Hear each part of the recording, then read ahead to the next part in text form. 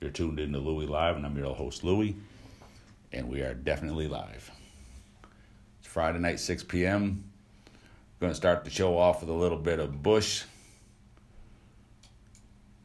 Machine Head. Here we go.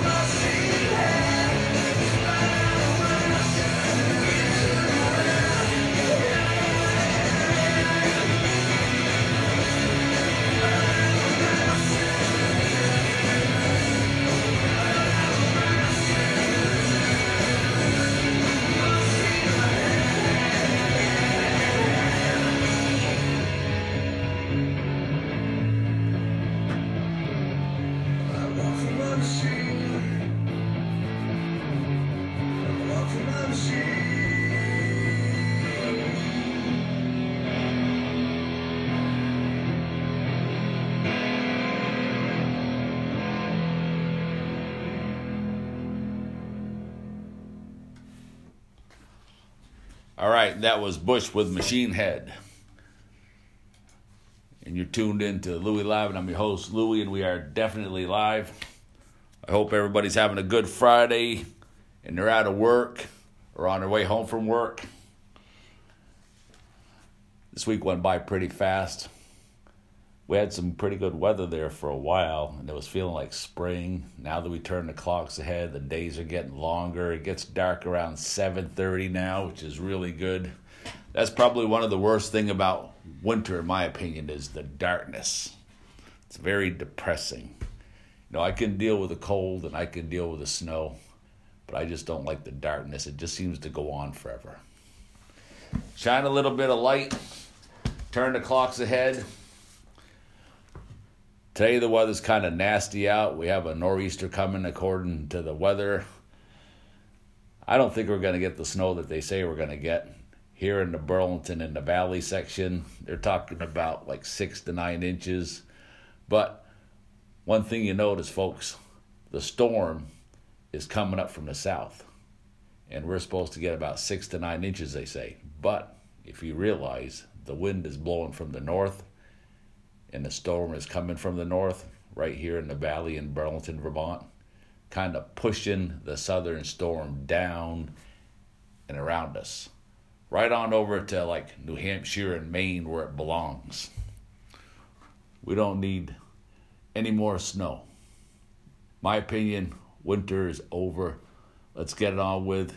Starting to see some grass out there. All we got is a few snowbanks left. And this snow today is really wet. And it doesn't seem to really be sticking much.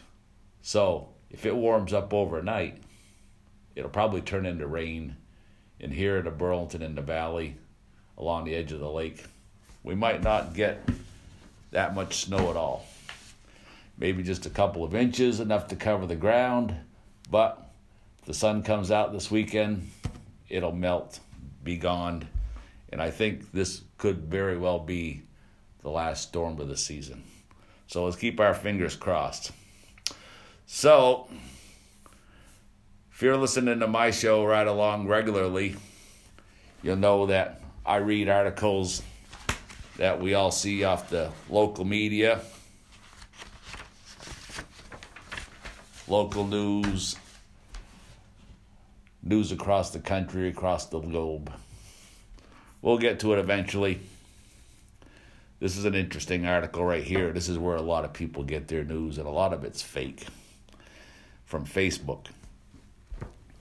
It says, Facebook says it's storing millions of passwords in plain text. Can you imagine that? Right there in plain sight. And people didn't even realize it.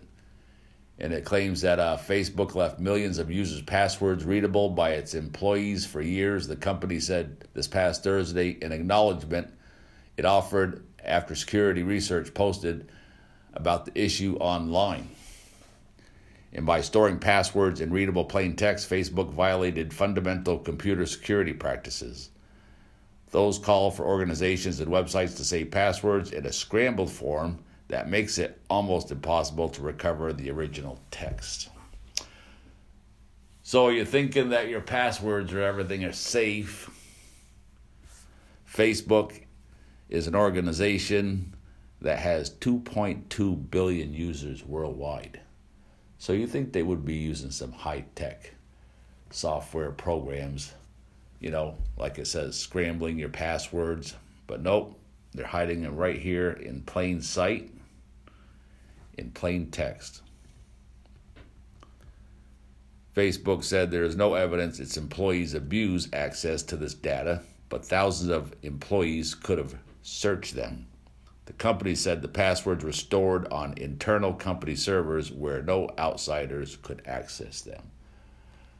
Well, I don't know if they've ever heard of the word hacker, right? A lot of people can hack into pretty much any system. Even young kids nowadays are pretty well advanced in hacking. A lot of these people end up getting caught, and then the next thing you see, they're working for the government, trying to hack into other people's websites and whatnot. So the incident reveals yet another huge and basic oversight at the company that insists it is a responsible guardian for the personal data of its 2.2 billion users worldwide.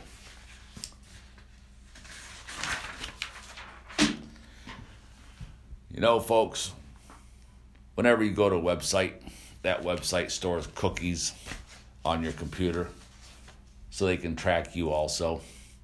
And then they'll send you all these newsletters pertaining to the sites that you visited. I've seen cases where I've been on eBay looking at a pair of shoes, and then I switch over to Facebook, and that very same set of shoes I was looking at on eBay is now being pushed at me on Facebook saying, "Hey Louie, how about another look at those shoes? Don't go away yet. Maybe you'll change your mind. Make us an offer." Nobody's information is private anymore. I can remember when George W. Bush was the president and he found out that Osama bin Laden had written a book. Can you imagine that? And it was in our libraries in the United States. And George W. Bush wanted to know who was checking out this book written by a well-known terrorist, Osama bin Laden. And the people on the left went into a frenzy. They were like, "How dare you want to know which books I'm taking out of the library?" Nowadays, they don't even care. You open up the news, and all you see is this company's server got hacked. Your information's been passed around to the world. That's all you ever see. All these computers are tracking you when you have that phone in your hand, which most people do at all times. People sleep with a phone next to their head. People are always walking around with a phone in their hand, or it's in their pocket or their pocketbook. It's the best tracking device in the world. And people are spending thousands of dollars to buy a phone. It's like reverse psychology. People are like talking about putting a chip inside of your body so the government can track you and know what you're doing. People's like, "How dare they want to track what I'm doing and put a chip in my body?"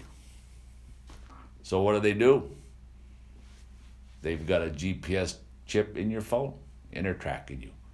You go on the internet, you go to all these websites, they can see just what you're doing. They can see where you're shopping, they can see what you're reading, they can see what music you're listening to. There's no privacy anymore, folks. And like I say, one day there's going to come a time when everybody's going to have a chip in their body. Maybe we already do, we don't even know about it. But it's going to be a big help to law enforcement, in my opinion. Because somebody could be murdered in this room that I'm sitting in right now at, let's say, 6:35 p.m. Well, law enforcement is going to be able to hone in on this room and see exactly who is in this room at any given time. They can log in 6:35, they can log in 6 o'clock, 7 o'clock, 8 o'clock, 6 p.m. at night, 6 a.m. in the morning, and see exactly who is in this room, according to the chips that everybody has in their bodies, GPS tracking them. You might be able to do away with a lot of law enforcement officials. You'd say, okay, these 3 people were in this room at that time span. Therefore, one of them is guilty of murdering whoever they found on the floor. Then you'll be able to bring these people in and question them. And I've always said there's going to come a time, too, where they can hook you up to a machine and they can see everything that you saw. They'll be able to see all of your thoughts. They'll be able to know if you were in that room. They'll be able to see everything that you saw, everything that you did. There's already movies about that on television. And someday it's going to be a reality. And when it comes that time, there's not going to be any reason to have a court system. No reason to go to court, get a lawyer, plead not guilty. Because we're going to see everything that you saw. We're going to see all of your thoughts. And we're going to see whether you killed the person in that room or not. Just think of the money you could save. It's going to happen, folks. And it's probably already happening to this day. Because like I say, they're using reverse psychology on people who don't want to have a chip put into their body because they already have a chip in your telephone. And they can already see everything that you're doing at any given time of the day or night. That's going to happen. This is kind of a sad article right here. It's about the UVM Cats basketball team. They fall in the NCAA tournament just the other day. It says the Cinderella slipper didn't quite fit for the University of Vermont men's basketball team.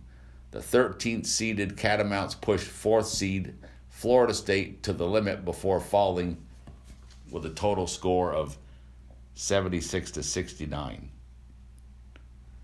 The UVM men's basketball team put up a strong fight, but in the end, Florida State was able to call on its size advantage and depth to return the win. Vermont actually jumped out of an early start with a 9-point lead. It was tied at the half, and UVM led by 1 with under 12 minutes to go before Florida State slowly pulled away. The 3-ball kept Vermont in this game. UVM hit 16 3-pointers and shot 50% from downtown. So they did pretty good. They held their own. And there's always tomorrow, right? And here was Cats coach John Becker immediately following the game. And he says, I'm really proud of my team, and I want to thank all the fans that came down from Vermont, from all over New England, and from all over the country. Really, we felt you, we heard you out there. It meant a lot to us to see all that green and gold out in the crowd tonight. It was a special experience for our team, and unfortunately, we weren't able to win the game, but we'll take a lot of positives away from the experience, Becker said. So see, even though they didn't win, they showed good sportsmanship. And that's also called class. And that's what sports is all about. It's a game. Speaking of sportsmanship, I like to watch hockey and baseball and football. I like all sports. But let's go to football for a while. Talk about that. Talk about the New England Patriots and its quarterback, Tom Brady. Now, a lot of people, they hate Tom Brady. They can't wait for the day that he retires. And you ask yourself, why is that? Well, they're tired of seeing Tom Brady winning all the time. And they're tired of seeing Tom Brady winning the Super Bowls all the time. The last 3 Super Bowls, he won 2. He's the oldest quarterback in history, 41 years old. He claims he's going to be around for another 4 years, he says, till he's 45 before he retires. The odds are pretty good that out of the next 4 years, he could win 2 or 3 Super Bowls. He could win every single year. And you have to ask yourself, why is that? You know, why do people hate Tom Brady and the New England Patriots so much? Well, from what I see, all these teams that I watch, they only have basically one goal, really. If they can achieve getting the first down, then basically their main goal is to get close enough to kick a field goal and put 3 points on the board. That's the God's honest truth. Nobody can deny that. I watch so many games, it's nothing but turnover after turnover after turnover after field goal after field goal after turnover. If I'm watching that for the first quarter or so, I'll just change the channel. I won't even watch the game anymore. These guys are professional football players. They get paid tens of millions of dollars, right? Some of them sign contracts for hundreds of millions of dollars. And basically their only goal is to get close enough to kick a field goal. But you never really see that with Tom Brady and the New England Patriots. They're there to win the game. They practice hard. One thing about Tom Brady is, like, if they have to go play in Denver, Colorado, up in the mountains where the air is thin, they will go there for a couple weeks and practice and get used to the altitude and the thin air. They're serious. Other teams, they just sit around all weekend like eating a bucket of chicken, and then they show up at the game, then they play. Well, the score was 9-6. 3 field goals versus 2, basically. Nothing but turnovers and field goals. But one thing these teams can all say is that whenever they do play the New England Patriots, they have to go for it. They have to go for the touchdown. They have to take chances. Playing the New England Patriots actually brings out their skills and makes them better athletes and a better team. That's what I see with the New England Patriots, and that's why people are tired of Tom Brady. You know, people say, well, there's other teams that have won more than 6 Super Bowl rings. Well, there is, but they had 3 or 4 quarterbacks to achieve that, whereas the New England Patriots only had Tom Brady. He's got 6 rings on his finger, all from his hard work and diligence. And that's what I like about the New England Patriots. Can't take that away from them either. And these other teams, they got to show some class and some sportsmanship. And so don't the fans. That's exactly what the coach of the UVM Cats said. Gave everybody their due. That's what it's all about. If you win or lose, you show up, you play your hardest. Afterwards, you go and congratulate the other team and say, next time we're going to try harder and maybe we'll win. It's too bad everything in life wasn't like that, right? So we're going to go on to another song here. This is by Collective Soul.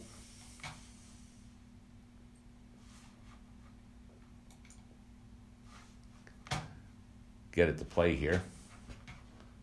We've been having a lot of issues down here at the radio station lately. A lot of glitches. So this song is Collective Souls. And hope you enjoy it. And once again, you're tuned in to Louie Live. I'm your host, Louie, and we are definitely live.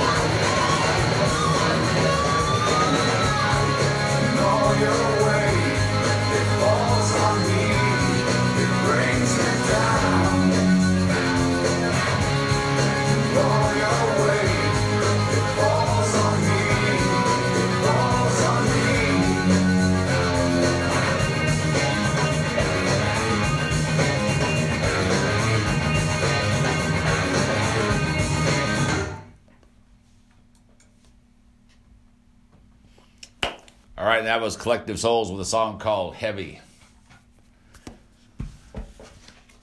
So where do we go from there? Stay on some local news for a while, then we'll switch over to national news. This article right here says St. Albans family is bewildered by sap bucket theft. It says a St. Albans family has lost their entire maple crop and has nothing to do with the weather.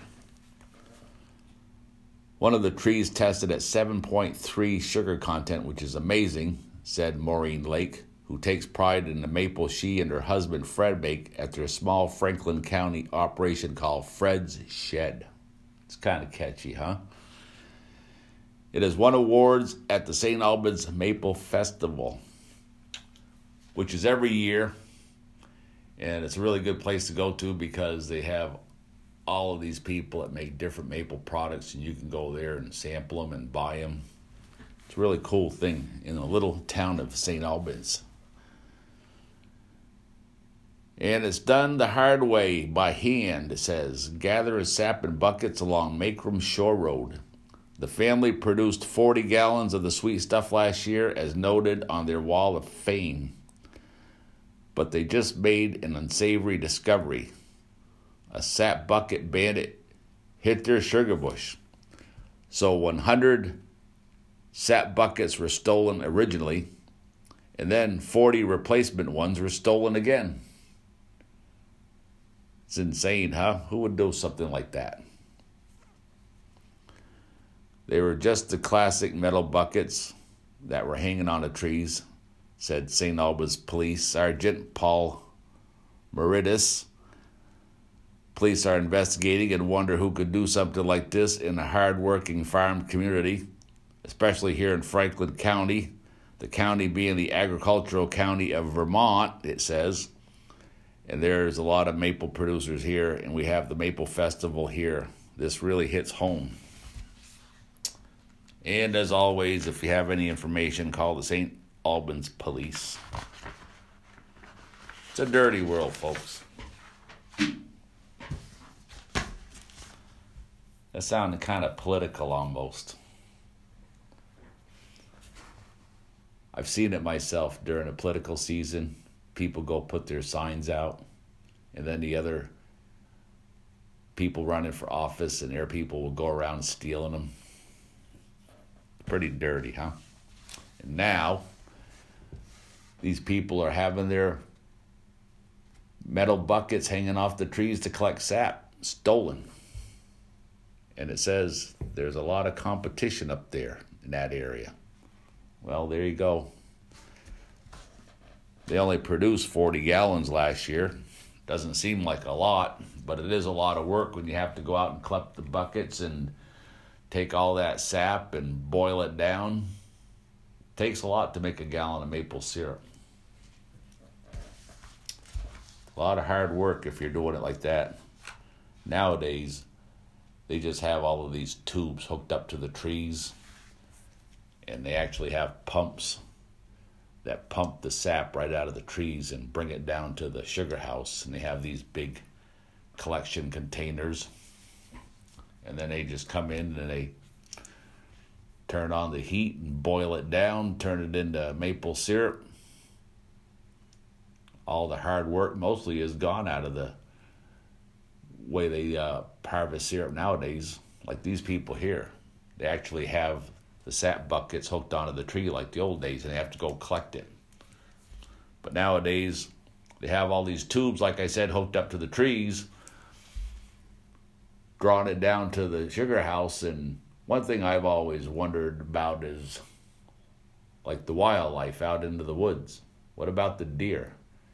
Especially at nighttime when it's dark. I don't know how good deer can see in the dark, but let's say they're being chased by some coy dogs or something. And coy dogs are down low to the ground, and they could probably run underneath all of the tubing fairly easy, but a deer's running along and probably gets caught up in this tubing, making it easier to be caught by the coy dogs or whatever's chasing them. Myself personally, I don't think it's a good system to have all this tubing running through the woods, kind of blocking the past of the wildlife. I have my doubts about maple syrup.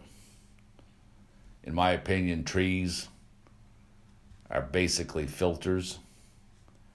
They filter the air. They filter the pollutions out of the ground. Let's say, for instance, here in Vermont, which is really known for acid rain because they claim the wind blows this way from all these bigger states that have these coal-fired plants and whatnot, and their pollution blows right on over to Vermont. So it rains carcinogenics down onto the ground, gets collected through the leaves of the trees. The trees absorb these carcinogenic acid rain out of the ground, goes into their system, kind of like mother's milk, right? And then it comes out of the sap. So you have to assume whatever the tree absorbs from the ground, all of this acid rain, it's going to end up into the sap, wouldn't you think? Just makes common sense. And then it ends up into your maple syrup. Kind of like when a pregnant mother goes out drinking, and then that alcohol goes into her system, whether her bloodstream goes into her milk that she feeds the baby, just makes sense that the mother's nursing this alcohol by way of her milk. Seems to me like the same situation goes for trees.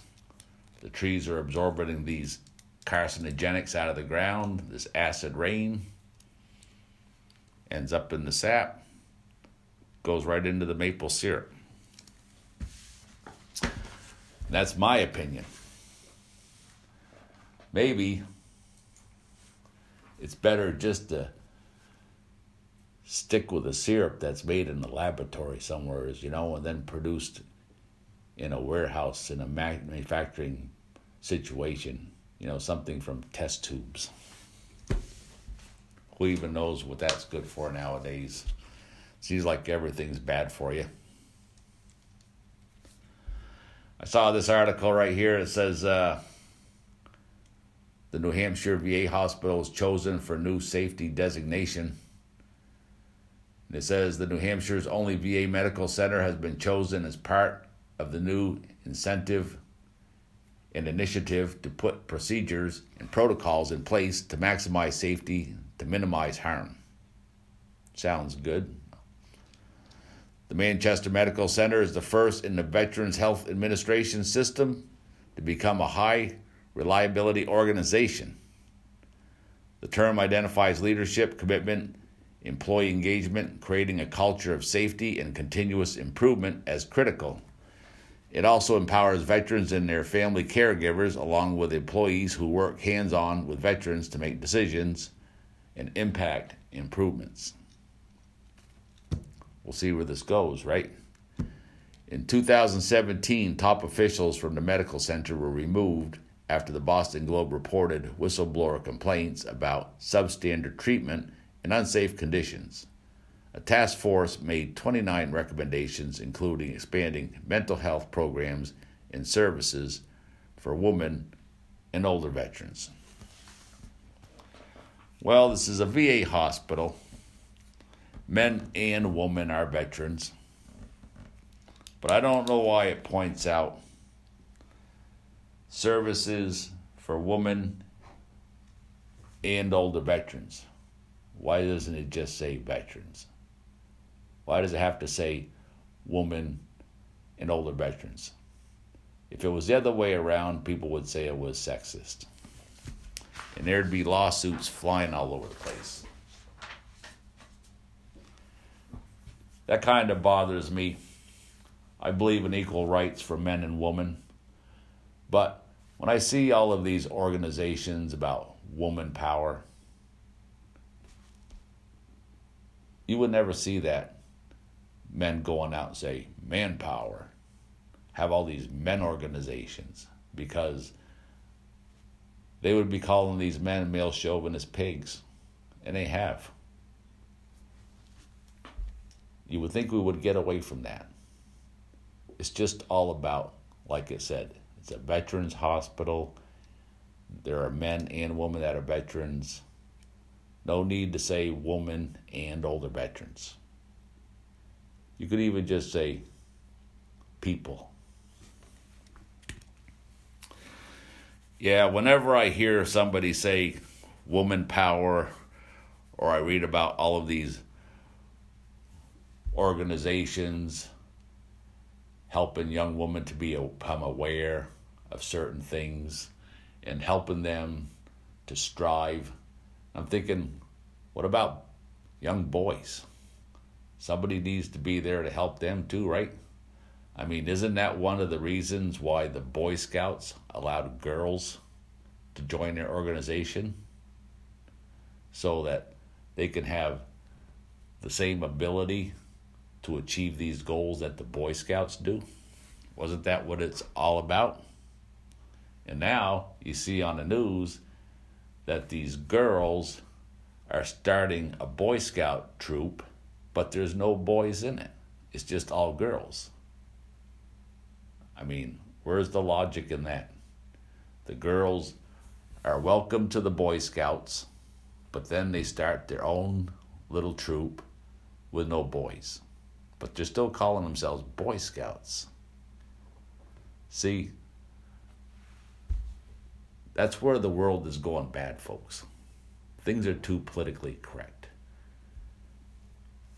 Every time you turn on the news, there's a new catchphrase out there.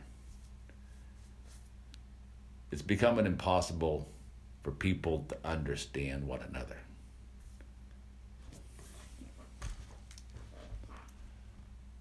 Back in the old days, life was simpler. People weren't as educated. People spoke their minds. They know how to get the point across. They didn't need 7 different terms for one situation. You know, folks, that's the difference between a man and a woman. I'm going to point that out right now. See, you could ask a man, where were you? And the man will say, well, I was going to have a cup of coffee and I realized I wouldn't have any milk. So I went to the store and I bought some milk. That's it. I went to the store and I bought some milk. Now, the same situation with a woman, okay? A woman will say, well, I was on the phone with Betty, and she was telling me about how her cat had to go to the vet because he stepped on something and he had something in his paw, and she took it to the vet. And while she was telling her about this, you know, she was decided to make herself a cup of tea, but then she realized we didn't have any milk, so then she had to go to the store. So while she was at the store, she saw George, who used to work with, what's his name, over at that, what's that place over there? You know, down there across from that restaurant that we went to last week. And, you know, the one where we saw, what's her name there? The one that's related to the mailman. And see how I'm saying, folks? It goes on and on and on. So they're at the store. They saw this guy related to that guy and this guy and that guy. It goes on forever. And then they say, I was there to buy some milk, and then I came home. Whereas a man will just say, well, I realized we're out of milk, so I went to the store and I bought some milk. It might take a man maybe 10 seconds to explain that. But with a woman, she could go on for maybe 10, 15 minutes easily. Because most women have the gift of gab, whereas men don't.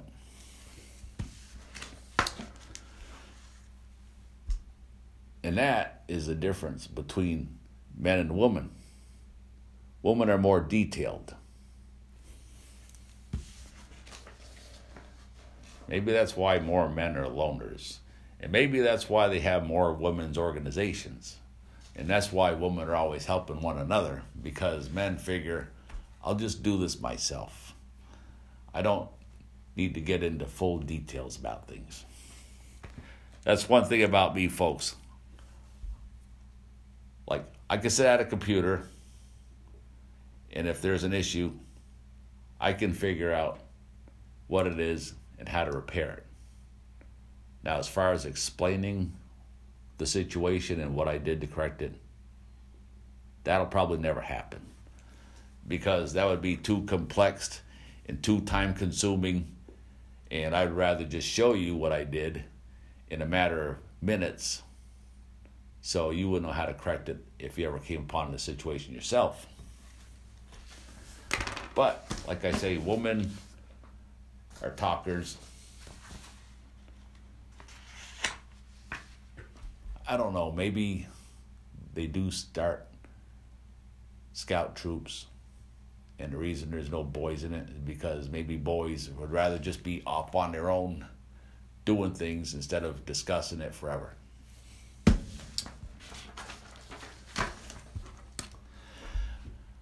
Maybe it's time to move on to some national news, right? This situation right here, the TV show Full House with Aunt Becky. Remember her? She could be on her way to prison. And it could go either way, experts say. Because what they were doing, a lot of these celebrities, wealthy celebrities, they're donating tens of hundreds of millions of dollars to these schools to get their kids there. And the kids didn't even attend. And it says some of the wealthy parents accused of paying bribes to get their kids into the top universities may get short stints behind bars, if convicted, to send a message that the privileged are not above the law. Some lawyers say, but others predict that most, if not all, will end up with probation and a fine, particularly if they quickly agree to accept responsibility and cooperate, which observers anticipate many will do. Well, they're all actors, right? They'll just go in there and do a little sob story and maybe shed a tear or two, and they'll get some probation. Nothing will happen. Says if the parents are well represented, it is reasonable to expect that mostly none will go to jail, said former federal prosecutor Jacob Franco. These are not the type of offenses for which judges exercising their discretion would normally put people in jail, he said. The parents ensnared in what prosecutors have called the biggest college administration scam ever prosecuted by the U.S. Justice Department include Hollywood stars Lori Loughlin, who played Aunt Becky on the sitcom Full House, and Felicity Huffman of Desperate Housewives. Other parents are prominent figures in law, finance, fashion, and food, in the beverage industry, and other fields. Prominent people with money to buy their way out of trouble, folks. That's the way of the world. The common person would be behind bars. So prosecutors have said, though, that they believe other parents were involved and that the investigation dubbed Operation Varsity Blues continues. The parents are charged with conspiracy to commit mail fraud and honest services mail fraud, a count that carries up to 20 years in prison, although defendants, especially first-time offenders, typically get far less than that. So attorneys for at least some of the parents are likely negotiating deals. Isn't that how it goes, folks? Isn't that what got them in trouble? Negotiating deals? And authorities have lots of leverage to push parents to plead guilty by promising to bring more charges like tax evasion or money laundering if they don't. And that's just typical of the world. That's what they did to Paul Manafort, Michael Cohen. That's what the Mueller investigation is all about. Blackmailing people to put them in prison for tax evasion and bank fraud, whatever. These people are all guilty of it. Just squeeze them till they say what you want them to say.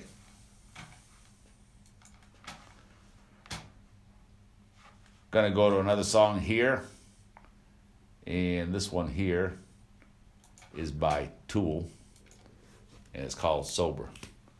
And once again, you're listening to Louie Live, and I'm your host, Louie, and we are definitely live, and we're rounding out the first hour of the show, and I hope you're enjoying it so far.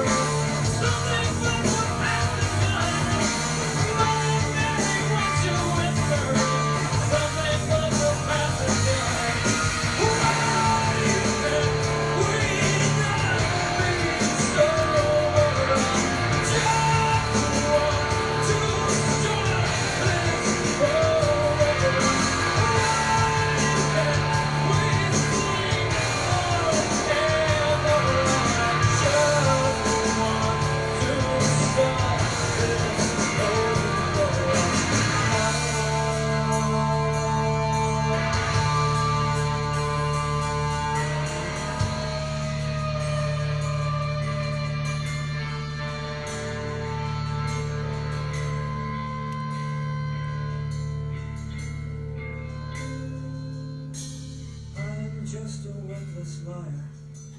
I am just an imbecile. I will only complicate you. Trust in me and fall as well. I will find a center in you. I will chew it up and leave. Trust me, trust me, trust me, trust me.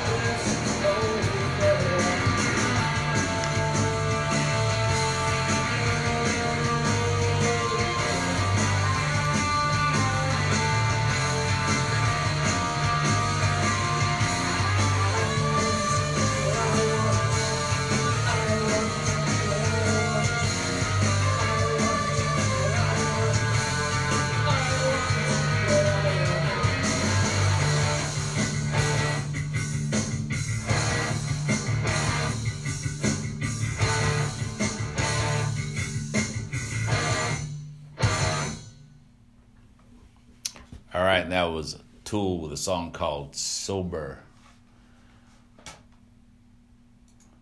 which I'm sure a lot of people this weekend aren't going to be sober. I might have me a beer or two, you never know. It is Friday night. Usually on Fridays after I get done doing the show, I go home and eat some sushi. Seems to have become a ritual. Sushi is good for you. There was a time when I didn't like sushi, but it's an acquired taste.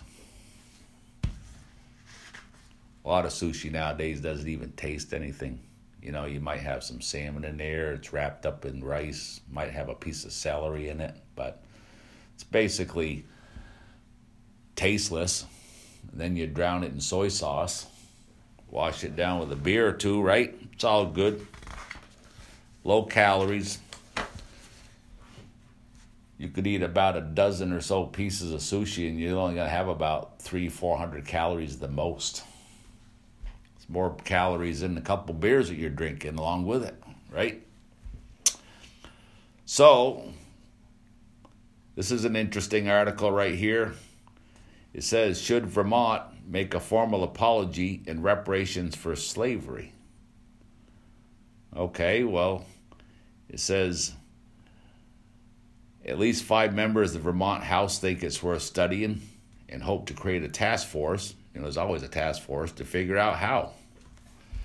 I don't know how. Vermont's broke, doesn't have any money. There aren't enough people in Vermont to tax. That's the problem with Vermont, folks. I've said it a billion times. The government's the largest employer. There's only about 500,000 people or so in Vermont. There's not enough people to tax to pay their salaries. Not to mention the pension. Vermont doesn't talk about it much, but we're over $4 billion in the hole because of the pension plan. And there's no way out of it. There's just not enough people in Vermont to tax. And now they come up with this harebrained scheme to pay people $10,000 to move to Vermont. Why would you want to move to Vermont? Vermont's like one of the most anti-business states in the United States. It's one of the highest tax states in the United States. So, it says House Bill 478 won't be passing anytime soon, but could stoke passions and lead lawmakers to consider difficult questions about the past. It says, people of color, marginalized communities are suffering, and our country generates a big, vast majority of wealth on slave labor. To this day, folks, there's people being used for slave labor in Vermont. A lot of them are illegal immigrants. People say, well, they need to come to America and do the jobs that nobody wants to do. Well, they talk about farming in particular. People love to farm. People love to listen to country music. It's just that when they work on farms, they don't want to pay you nothing. There's no benefits. And a lot of these farms nowadays in Vermont, folks, they have thousands of cows. They're big business. multi-million-dollar businesses. There's no reason they can't afford to pay a decent wage and maybe some benefits. We don't have to sneak these illegal immigrants in here. That's slavery right there. Are we supposed to give reparation to other cultures? It says Jada Longmore Burlington, who testifies in the House Government Operations Committee Wednesday as Representative Brian Sinna, progressive of Burlington, introduced his bill. This task force would study and consider a state apology and a proposal for reparations for the institution of slavery, Sinna said. He says Vermont's original constitution prohibited slavery. Okay, so on one side of the fence you say, why should we give people reparations? Because the Constitution of Vermont prohibited slavery, but with exceptions. He says even the family of famed Green Mountain boy Ethan Allen held slaves in Vermont. What we see is that slavery didn't just end. What happened was there was this gradual transition from slavery to systemic racism. Even to this day, folks, like I said, there's slavery. Black people have been slaves in the history of the United States. Asian people have been slaves. Irish people have been slaves. Even white people have been slaves. You can Google it. Pretty much everybody in the history of the United States have been captive as slaves. And to this very day, in the year 2019, folks, you call it immigration, you call it illegal immigration, it's slavery. When you are giving people jobs at non-livable wages with no benefits, making them live the life of hardship, that is slavery. I don't care what you keep telling yourself. What you think in your head is wrong. Say, well, people deserve to come to the United States. Well, everybody's welcome in the United States, but they have to come here the proper way.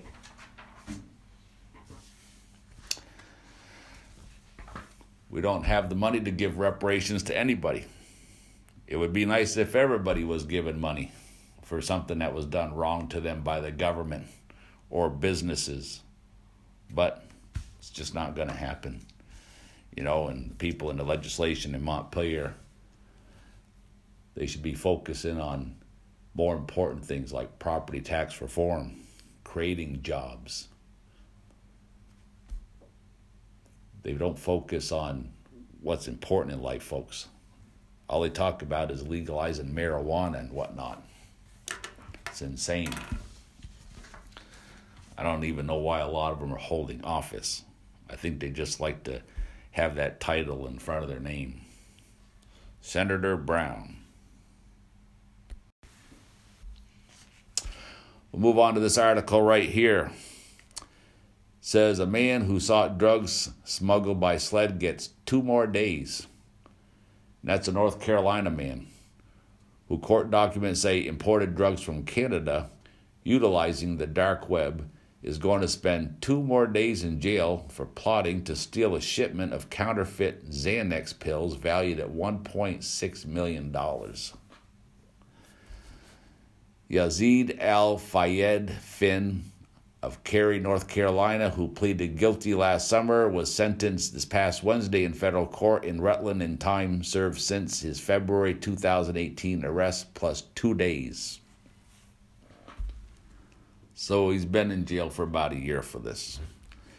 Prosecutors say Finn traveled to Vermont in January 2016, planning to steal almost 200 pounds of pills that had been dragged across the border on a sled by a Quebec man who was apprehended by Border Patrol agents. Can you imagine that? 200 pounds of pills, Xanax. In court, Finn apologized for his actions. Well, doesn't that just make everything dandy, right, folks? A heavily redacted sentencing memo said Finn was a shy, introverted geek who morphed into somebody imported drugs from Canada utilizing the dark web. Well, folks, even geeks would find it easier to smuggle drugs across the border than actually go out and work a decent, respectable job. I've worn a lot of hats in my time, done a lot of construction, a lot of plumbing and whatnot. It's all good. Puts food on the table, pays the bills, it's honest work. This article right here says 12 protesters arrested after New York vigil. They had been arrested at the New York State Capitol while holding a vigil seeking more financial resources for programs to help the homeless. Well, that's good. They didn't have to get arrested for it, though. The individuals were briefly detained late Tuesday after they refused to leave the Capitol when it closed for the day. They included homeless and formerly homeless people, as well as advocates pushing for more funding. They had hoped to hold a 24-hour vigil, but instead left and returned on Wednesday. The vigil comes as lawmakers and Democratic Governor Andrew Cuomo are working to put together a new state budget before the April 1st start of the new fiscal year. Hopefully there's more funding in there for the homeless. The group wants lawmakers and Cuomo to increase funds for a rental assistance program for low-income families and individuals at risk of becoming homeless. Wouldn't it be nice if they could pressure the landlords into lowering the rents? That would be a big start, wouldn't it? Wouldn't it be nice if people weren't allowed to own so many rental properties? They used to have these laws folks call capital gains, where you could buy a home and you had to live in it for about 5 years before you could sell it. Otherwise, you would have to pay all of your profits in capital gains, which would discourage people to buy properties and flip them for a profit, driving up the cost of the real estate, making it non-affordable for people to buy homes and increasing the amount of homeless people, because that's exactly what it's all about, folks. You know, people, they don't want to work for a living. They don't want to work all their life and wait to retire. They want to get rich now, and they want to retire now. People living for the moment. And they did away with those capital gains laws. And now you see all these shows on HGTV channel called Flip Flop or Love It or Listed. All these shows where people will buy a home, they'll go in there and renovate it, put like maybe $40,000, $50,000 into renovating this home, and then sell it within 2 months, about on the average, and make maybe $50,000 or so profit. And then the people can't afford to buy a home. People are struggling to come up with that 5% down. All because somebody wants to make as much profit as they can within 60 days and move on to the next place to purchase, invest in, and flip it. It's the problem with the world, folks. Greed. Greed and education. I've always said that education would ruin this country. Pretty much done a good number on it, that's for sure. Students get out of college, they're like $50,000, $100,000 in debt, maybe even more. They get a job, doesn't pay them enough to cover their student loans, their housing, their automobile, their insurance, groceries. It used to be that 1 week's pay on the average would pay to put a roof over your head. The second week pay would cover the essentials like groceries and the loan on your automobile.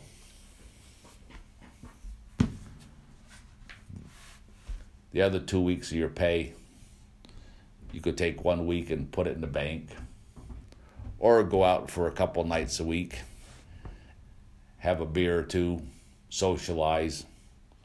But now, you see all of these people working 2 or 3 jobs. They can't even afford to make ends meet. People can't afford housing. They can't afford automobile. I see a lot of people walking down the street. They don't have an automobile. Some are homeless. But one thing they do have, most of them all have a phone. It's crazy, huh? It seems like the world is turned around and people's priorities aren't what they used to be. This article right here says a judge rules that a South Burlington development project is too big. I mean, we don't have any housing. So when someone finally does come around to build some housing, the judge rules that the project is too big. It's on hold after a judge has ruled it's too big and needs to be downsized. The decision from the Environmental Division of the Superior Court takes aim at Spear Meadow Project, a proposed development near Swift and Spear Streets. The city said yes to the 2017 plan, but some neighbors and residents opposed, challenging the development in court. Well, everybody knows that Swift Street and Spear Streets is where the upper crust live. Some rich houses down on Swift and Spear Street, folks. Sounds to me like they don't want this development moving in. They're complaining it's too big. Maybe they're rental units or condos, I'm not sure. But they're going to contest it and they're going to fight. It says one of the biggest changes in the ruling is the number of housing units the developer is allowed to have from 48 units down to 31. That's quite a drop, isn't it? From 48 units down to 31, especially when there's no housing pretty much throughout the whole entire state of Vermont. What the court said in its decision is that the city's regulations, the city's zoning bylaws, don't match the requirement of the state enabling law, said Paul Conder, South Burlington's planning and zoning director. Where the city and the state disagree is on a term called TDRs, or Transfer of Development Rights. TDR started in South Burlington in 2006 to balance the environmental needs of the city as well as to address housing concerns by putting limits on how many units can be built per acre.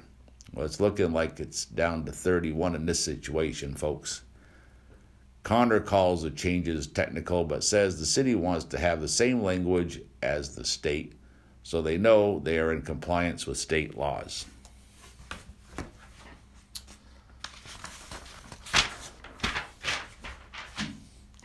One thing they also do is release a lot of preserved land. The state of Vermont is pretty much green, folks. You can fly over it at nighttime and you don't see a lot of lights on beneath you when you're flying over Vermont in a plane at night, because a lot of it is forest and it's land that's all owned by the state and it's all preserved, the majority of it. You could do logging on a lot of this land, do a little bit of just cutting out some of the dead trees and whatnot. You wouldn't even know that it happened. And you could cut down enough trees throughout the state of Vermont, folks, to build everybody a house for free. But will that ever happen? No, sir. Never in a billion years. Because greed is what rules the world.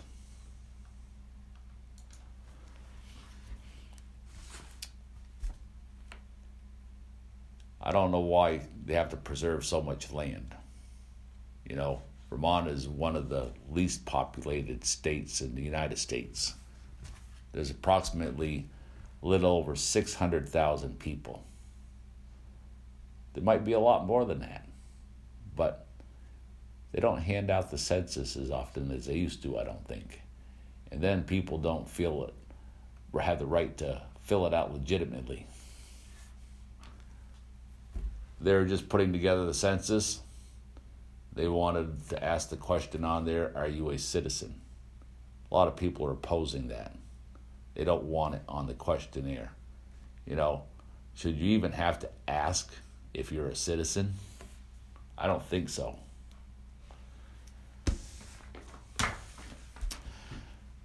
It's like the war between the North and the South, folks.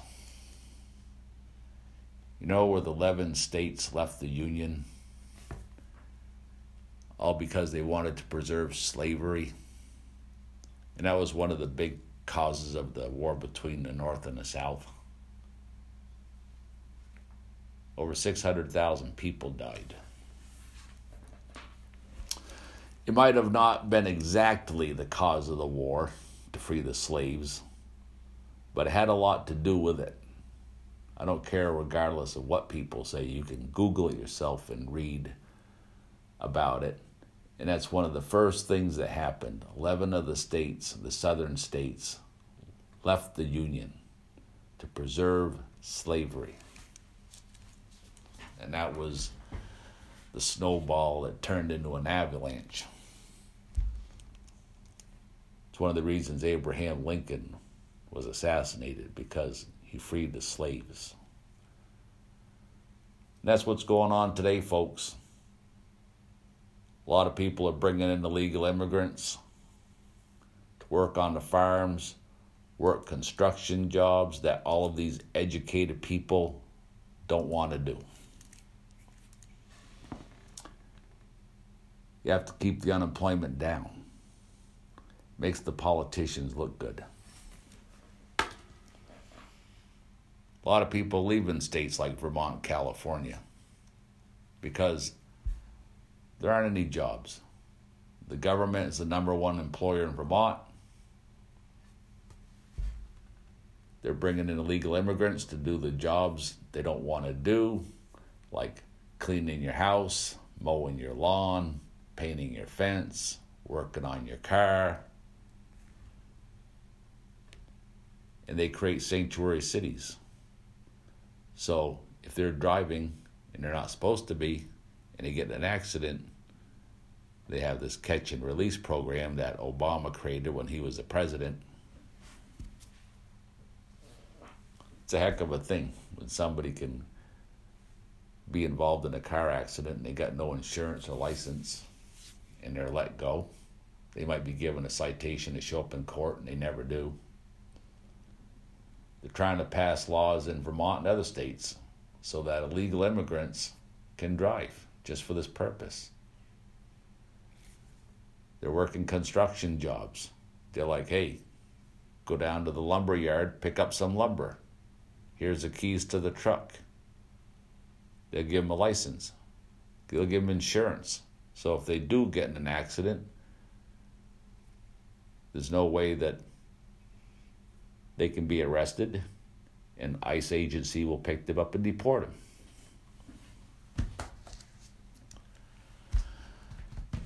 I think it's going to come to a head, folks. You know, there's something brewing in this country. It's a war against good and evil. I think in some situations, the Supreme Court is going to have to step in and make a ruling against sanctuary cities and states. People don't realize that the more illegal immigrants that you bring in, the less chance that an average non-educated person has to putting food on their table and take care of their family. It's not right. There should be laws where if you're a business person and you hire illegal immigrants, then they have the right to come in and seize your assets and all your properties. If they pass that law, you would see all the illegal immigrants packing up and leaving the United States because no one would hire them. The only chance they would have to exist would to go into the crime world, selling drugs and prostitution and whatnot. And if ICE agency is allowed to do their job, they'll gather up these people and deport them. And what we need is border security. It's what I don't understand, folks. Why is everybody so hell-bent on trying to get the House, which is controlled by the Democrats, to pass a budget with a measly $5 billion in it for border security? Because everybody knows what they should be focusing on is the fact that when George W. Bush was the president, Obama was a junior congressman, and he voted to pass $50 billion for border security. And so did Harry Reid at the time, and Chuck Schumer, and Nancy Pelosi. They all did. $50 billion they passed for border security. And when George W. Bush walked out of office, this money was handed over to Obama and his administration. So what people should be really focused on is, where is that $50 billion?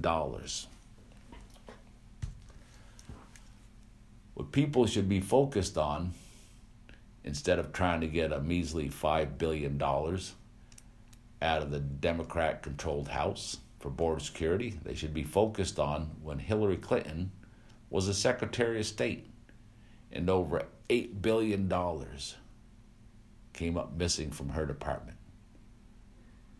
No investigations. Nobody got prosecuted. Nobody went to prison. They should be focusing on, where is that $8 billion? We could use that to build a wall on the southern border. You could be securing the northern border, so this guy I was just reading about wouldn't be pulling 200 pounds of Xantax across the border on a sled. Both borders need to be secured. So far, we have $50 billion that was passed by the Bush administration, by Obama, Pelosi, Schumer, Harry Reid, and on and on and on. $58 billion missing. Well, that's just a drop in the bucket, folks, compared to the Obama administration. They passed $1 trillion for shovel-ready projects. Remember that? $1 trillion. You have to ask yourself, are the bridges better in your town? Are the roads better? No, they're not. Are the schools better? Did they do any repairs to Burlington High School?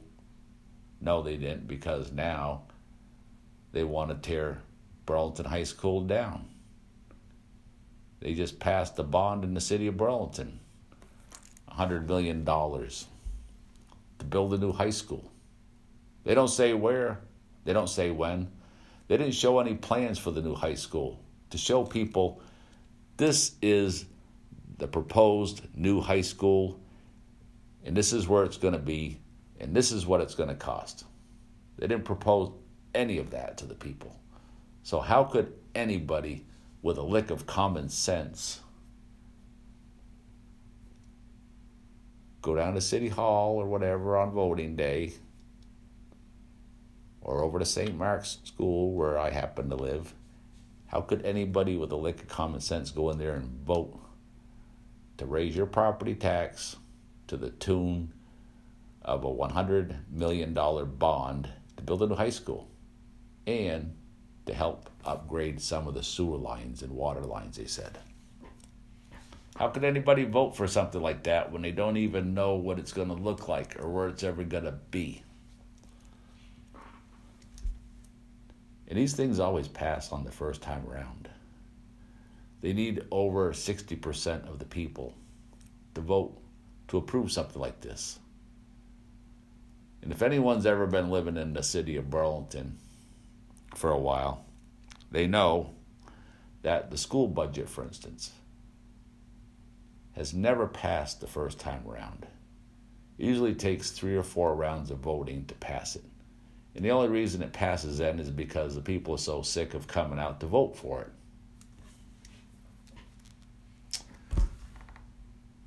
So you tell me, folks, where has all that money gone to? $1 trillion for shovel-ready projects. $50 billion approved for border security. $8 billion missing when Hillary was a Secretary of State from her department.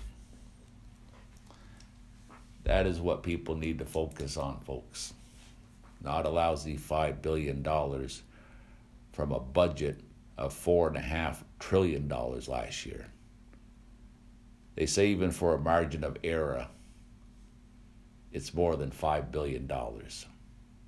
So you have to ask yourself, regardless of your political affiliation, Republican, Democrat, Progressive, Libertarian. Myself, I've always been an independent.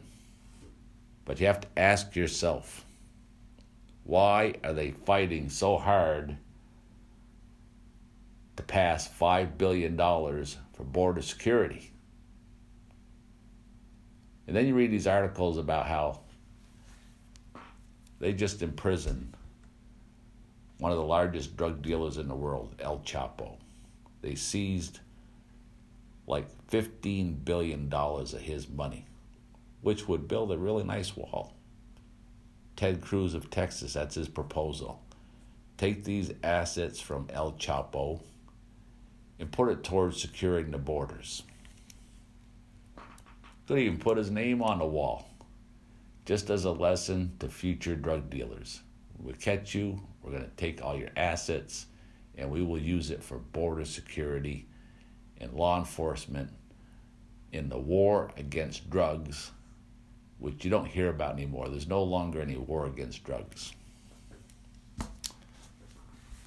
They want to build an injection sites on every corner so drug addicts can go in there several times a day and get a shot of heroin administered by professional nurses and doctors.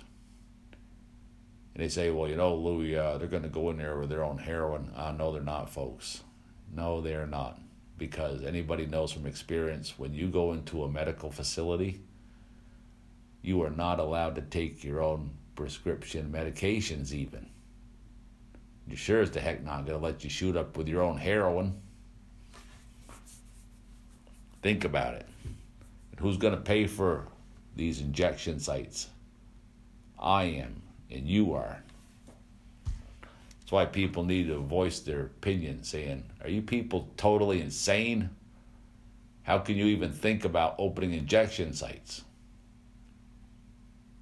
Well, folks, like I said, the government's the largest employer in Vermont. A lot of people, they go to school, they get hooked on drugs.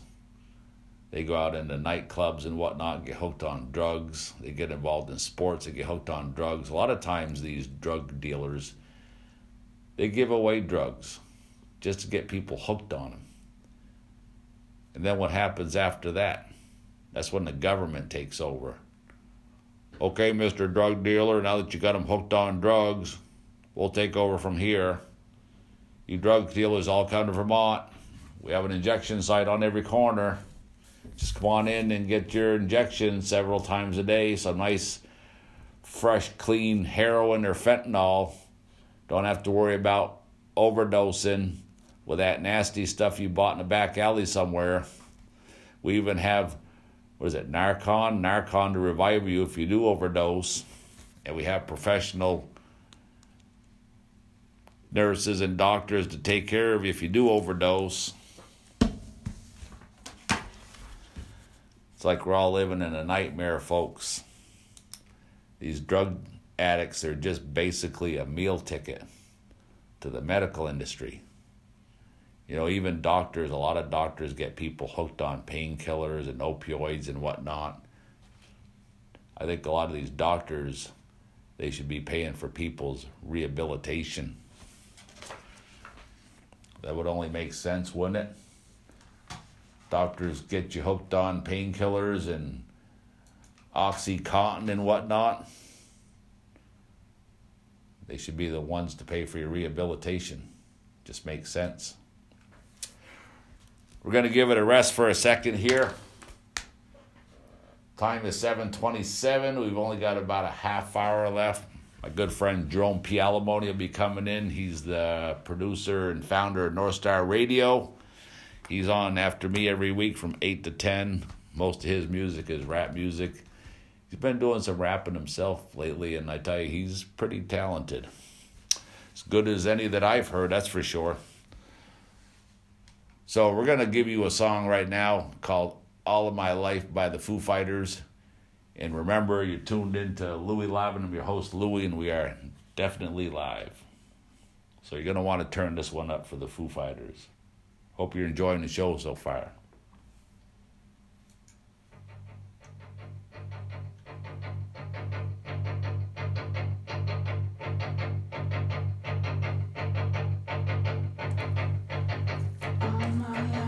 Searching for something, something never comes, never leads to nothing, nothing satisfies, but I'm getting close, closer to the prize at the end of the rope. All night long, I dream of the day when it comes around and it's taken away. Leaves me with the feeling that I feel the most. Feel it come to life when I see your ghost.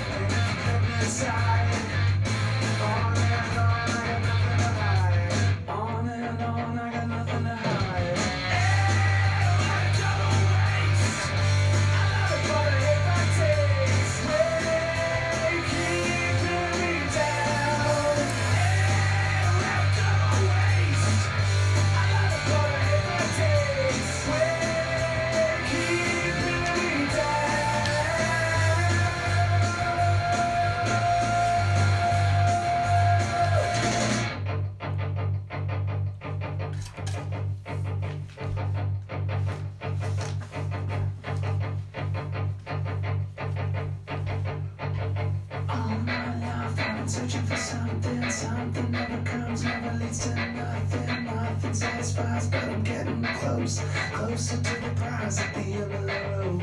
All night long, I dream of the day when it comes around and it's taken away. Leaves me with the feeling that I feel the most. Feel it come to life when I see your ghost. Then I'm done, done, all of the next one done, done, and all of the next one done, done, and all of the next one done, done, and all of the next one done, done, and all of the next one done, done, and all of the next one done.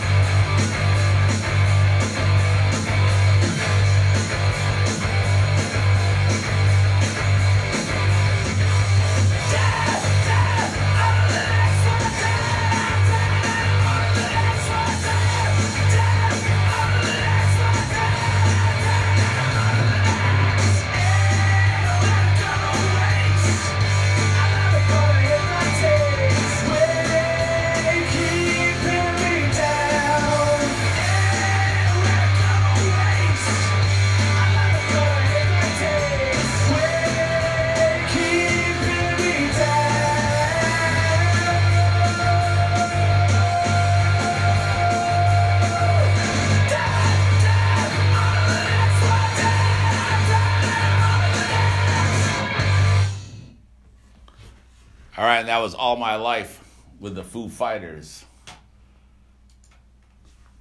They haven't had a song out in a while. They'll probably be out on tour this year.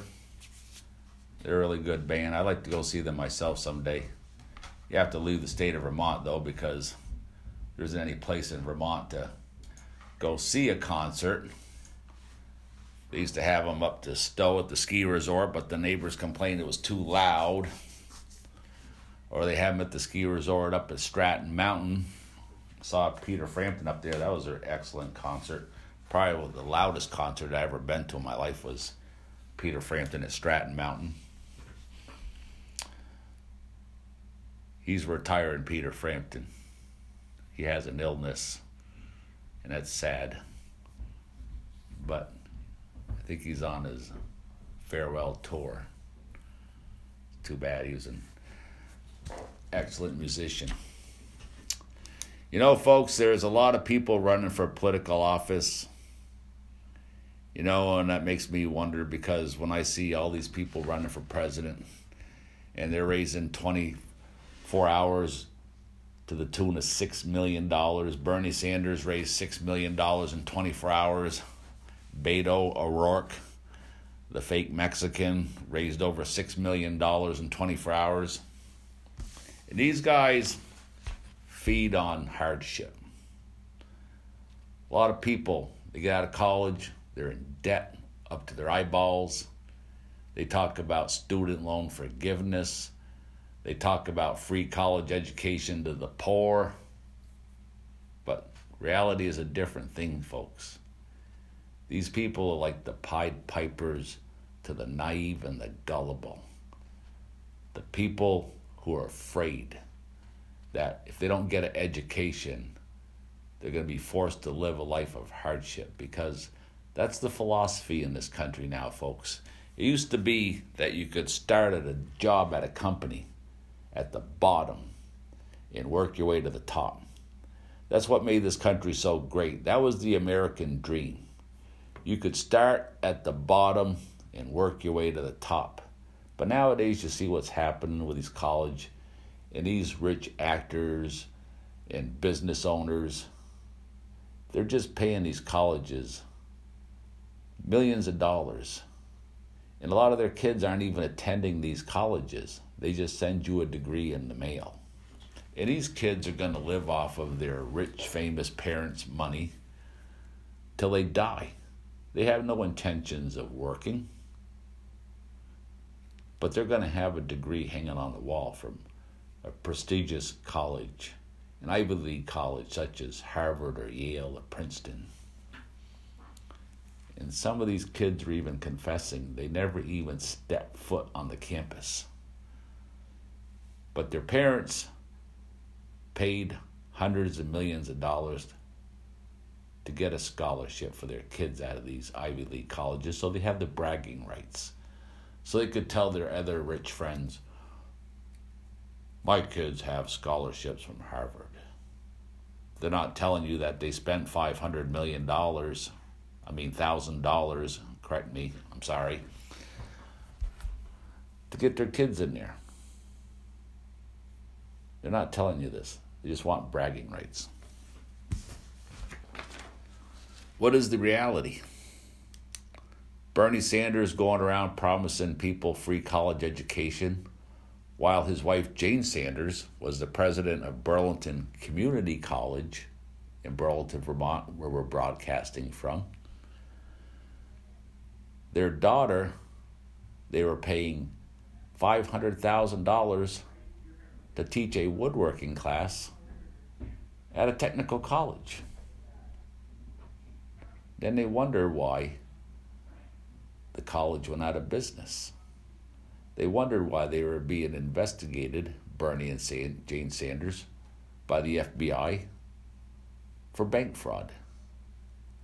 You know, somebody on a local level got a hold of that case and swept it under the rug, but it doesn't change the fact that they lied on the bank loan application and committed bank fraud.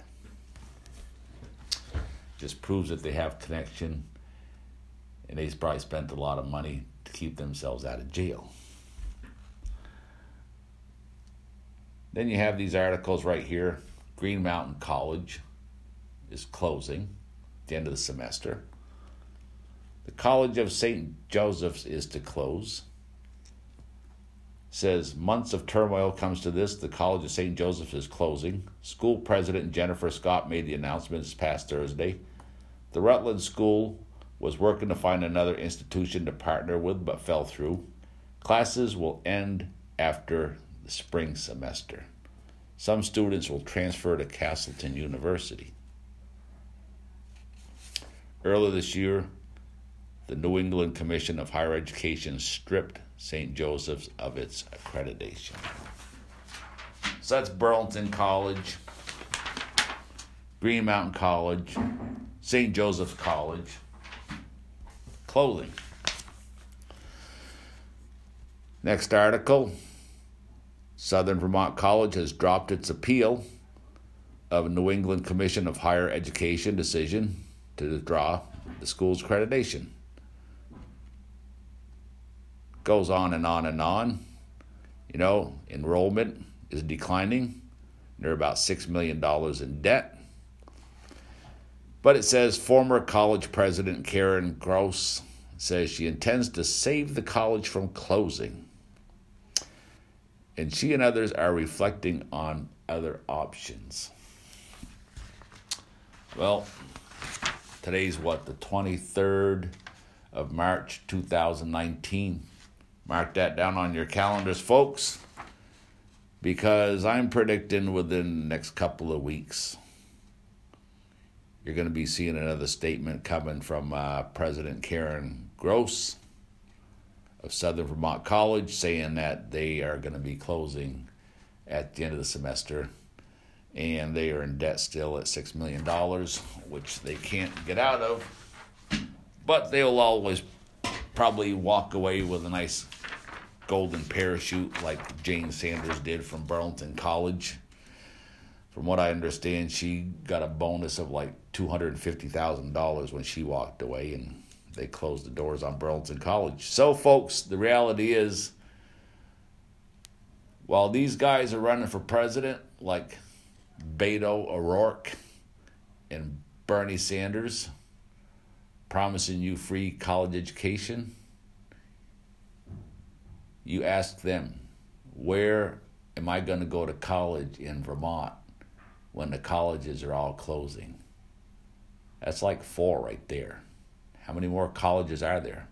There's like UVM, St. Mike's.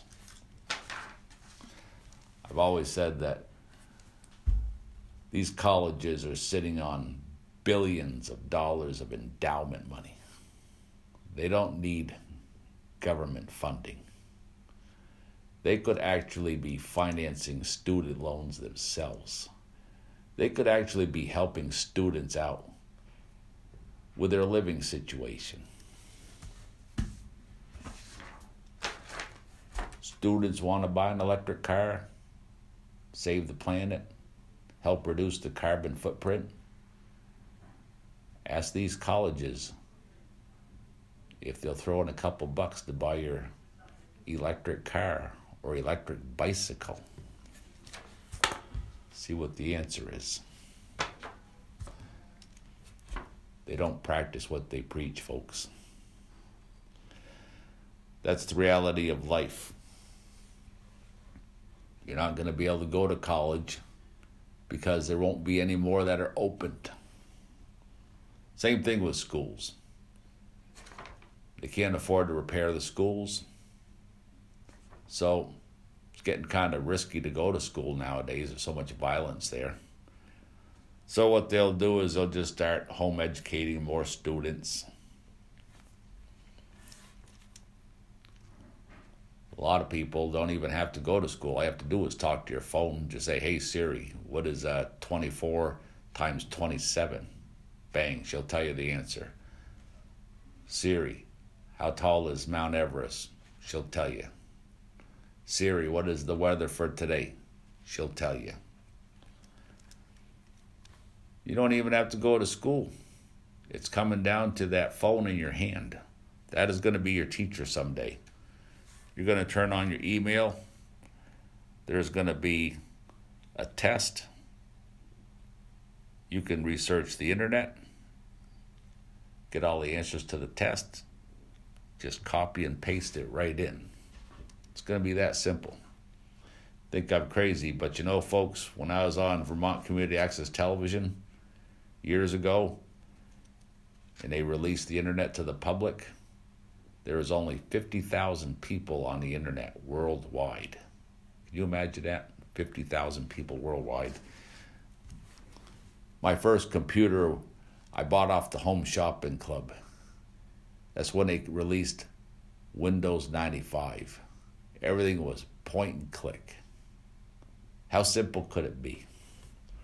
My first computer had 1 gigabyte of memory. Isn't that insane? My phone has 128 gigabytes of memory right here. I have memory cards for my camera with like 500 gigs of memory. That's insane, isn't it? You can take hundreds of thousands of pictures, shoot hours and hours of video, all on a tiny little computer chip that fits inside of the camera.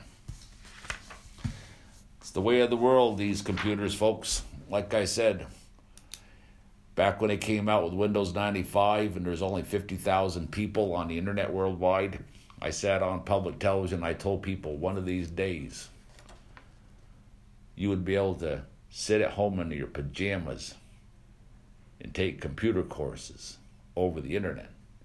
And people used to call up and think I was nuts. But that's where we are today, folks. It's just going to get worse. People aren't even leaving the house. A lot of them are working from home. Now, automobiles are starting to learn how to drive themselves. And it's going to come to the point where the insurance companies are going to step in and say, well, you know, it's too much of a risk for people to drive their own vehicles. So if you have to go into the office, you're just going to schedule your car to pick up right out front of your door, and you'll hop in, it'll take you to the office.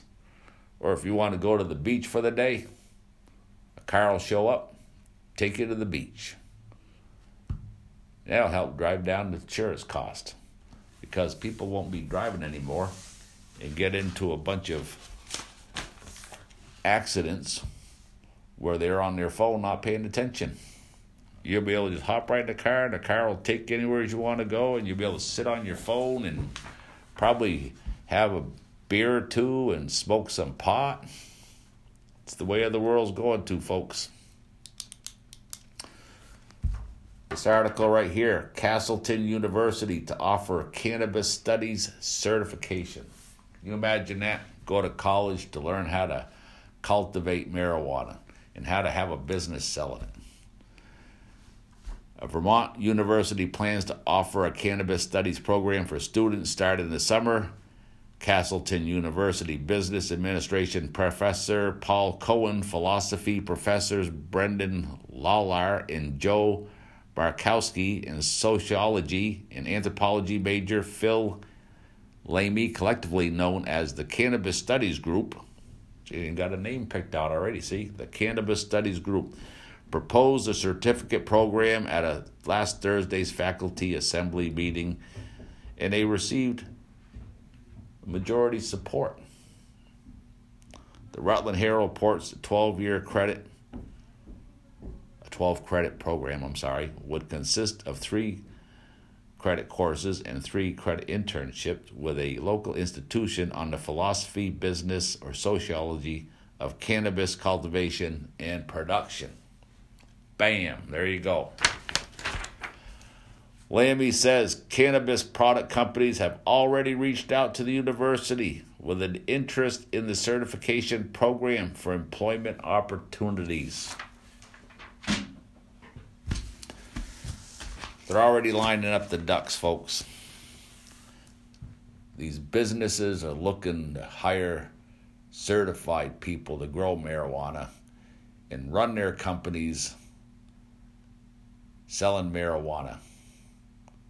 It's the newest trend.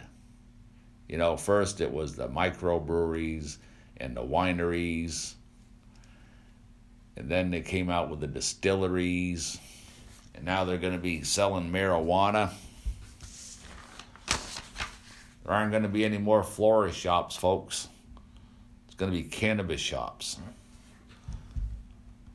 Not so much money in those roses and daisies to be had. All these florist shops going to be switching over to marijuana. Why buy your girlfriend a dozen roses for her birthday? Buy her some pot. Get her stoned. It's the new way of the world. It's the next craze. You think I'm joking, huh? It's already coming. You can see the wave. Beto O'Rourke courts youth vote at the Plymouth State. Of course he does. Democrat presidential candidate Beto, the fake Mexican O'Rourke, was campaigning for votes in New Hampshire this past Wednesday, the site of the first-in-the-nation presidential primary. The youth vote could play a crucial role in determining the nominee, which means college campuses are a popular spot. And that's another thing they're talking about, folks. Lowering the voting age to 16. Isn't that something? These people are 16 nowadays. They're not like when I was 16, when you had to go out and earn money by mowing lawns and painting fences and walking dogs and stuff like that. Nowadays, these kids are all walking around with a $1,000 iPhone that their parents bought them. They got a big screen TV in their bedroom, right? They got a refrigerator full of food. You don't have to do anything, these kids nowadays. It's all handed to them. They're losing their work ethic.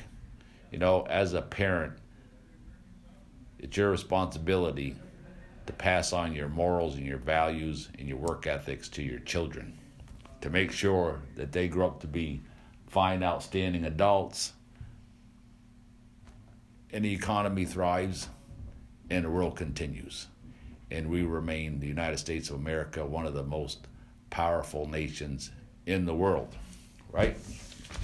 It's your obligation to do that. But that's not happening anymore.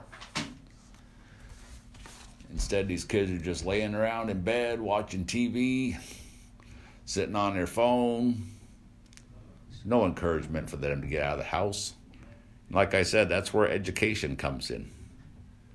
People send their kids off to get educated, basically just to get them out of the house for 4 years, and hopefully while they're out of the house, they become responsible adults, and then they graduate and they get a job somewheres. But instead, that doesn't happen a lot anymore either, because the kids are in debt and they can't afford to pay their bills. They can't afford an apartment. They can't afford an automobile, right? So they move back home with their parents. They pass laws so they can stay on your insurance until they're 27 years old. Isn't that crazy? They say your children can stay on your insurance till they're 27 years old. Well, folks, my generation, when you're 27 years old, you weren't living at home with your parents. You're already married. You already had a house. You got a couple kids. You got a dog. You're living the American dream. But it's not like that anymore. I don't think it ever will be again. What a lot of countries do is, when kids graduate from high school, they have to go into the military for a year or two. I think that's a good thing, because it would teach you some responsibility, and it would teach you a love and a respect for the country that you live in, regardless of where you are. It would encourage you to stay in your country and work to make things better. You don't come to America and demand that you get free education, free welfare. It's not the way it goes, folks. Things have to change. We're going to be wrapping it up pretty soon. We've got about 8 minutes to go. My friend Jerome P. Alimony is in the house, founder of North Star Radio. And he's on every Friday after me from 8 to 10. Hope you all stick around and listen to him. He looks like he's got a whole crowd of people that he's bringing on tonight. Last week he had some people on and they were giving away tickets. Probably concert tickets. But he's got a lot of fires in the iron going on, you know. Myself, I'm starting to get into podcasting. And I've got my podcast going to Anchor. And that automatically sends it off to 10 different places. I got my podcast accepted by radio.net. And that has thousands of places where you can listen to it. And now I'm creating an account through AudioPort, which gives access to over 200 radio stations to upload your show and syndicate it. And I'm also waiting to hear from iHeartRadio. So myself, I've got a lot of things going on too. And it's all very time-consuming. And one thing I learned is that at the station here, we have a software program called Audacity. And you can convert your show into different formats. But with AudioPort, for instance, the format of Audacity doesn't fit their needs. But with Anchor, it does. But when you're using Anchor, it's very simple. You just put down your phone and you record your show. But then you have to figure out how you're going to transfer your show from Anchor over to AudioPort. You know, there's got to be simpler ways. Besides sitting around recording shows and then converting them to feed all these ever different formats. One show, for instance, like AudioPort, your shows have to be 58 minutes. Some places they have to be 57 minutes, or they have to be cut down to 59 minutes. So you have 3 or 4 different recording devices going, plus all the equipment in here. Sometimes it gets to be a little bit much for one person, especially when you're green like I am, but it's a learning thing, and it's all good. Makes you feel better after you've accomplished these things. But see, that's what this country is about, folks. You can come down here to the station. It's called the Media Factory. And we will teach you how to run all this equipment. You just have to put in a little volunteer time. It's all free. You could go to college and spend tens of hundreds of thousands of dollars on education and broadcasting. You know what I'm saying? Or you can come down here and do it for free. So where do we leave you with? Bernie Sanders announces a campaign carbon offset effort. This is something that I don't understand. It says it will offset all carbon emissions from its travel activities. Well, how do you do that? I mean, last month I was reading articles where Bernie's traveling around spending $300,000 a month on private jets. And it says the senator is partnering with an organization called Native Energy to invest its emissions reduction projects. Campaign officials said they will offset event venture and attendee-related emissions, offsetting carbon emissions. See, it's all a bunch of technical jargon, so you get lost. You don't even know what the heck you're talking about here or trying to read. It's all a bunch of BS, folks. You know, he's talking about reducing the carbon footprint. Vermont's not even big enough to have a carbon footprint. Right? I don't know.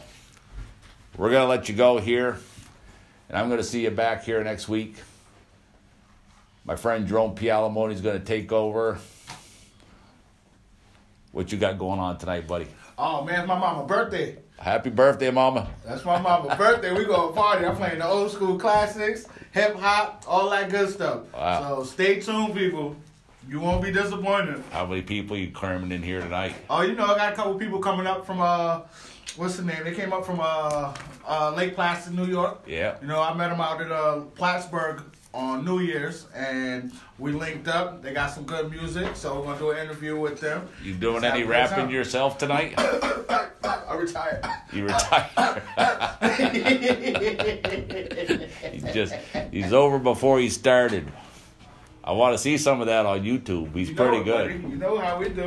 I was really shocked when I was driving home and I was listening to you. Oh, yesterday? I couldn't believe it. I was thinking, this sounds just like Jerome, and then it was. That was me. Oh yeah. He's as good as the rest I've ever heard, that's for sure. You know, I try to be modest. Get that on YouTube so we can plug it out there. You know how we do. WBTV LP, Burlington, Vermont. That's what we do. That's right. So I'm going to take off, and I'll leave you here in good hands. I'm going to leave you with a little bit of cake, and hope you enjoy the show. And I'll see you back here next Friday, 6 to 8 p.m. Bye. I need your arms around me. I need to feel your touch.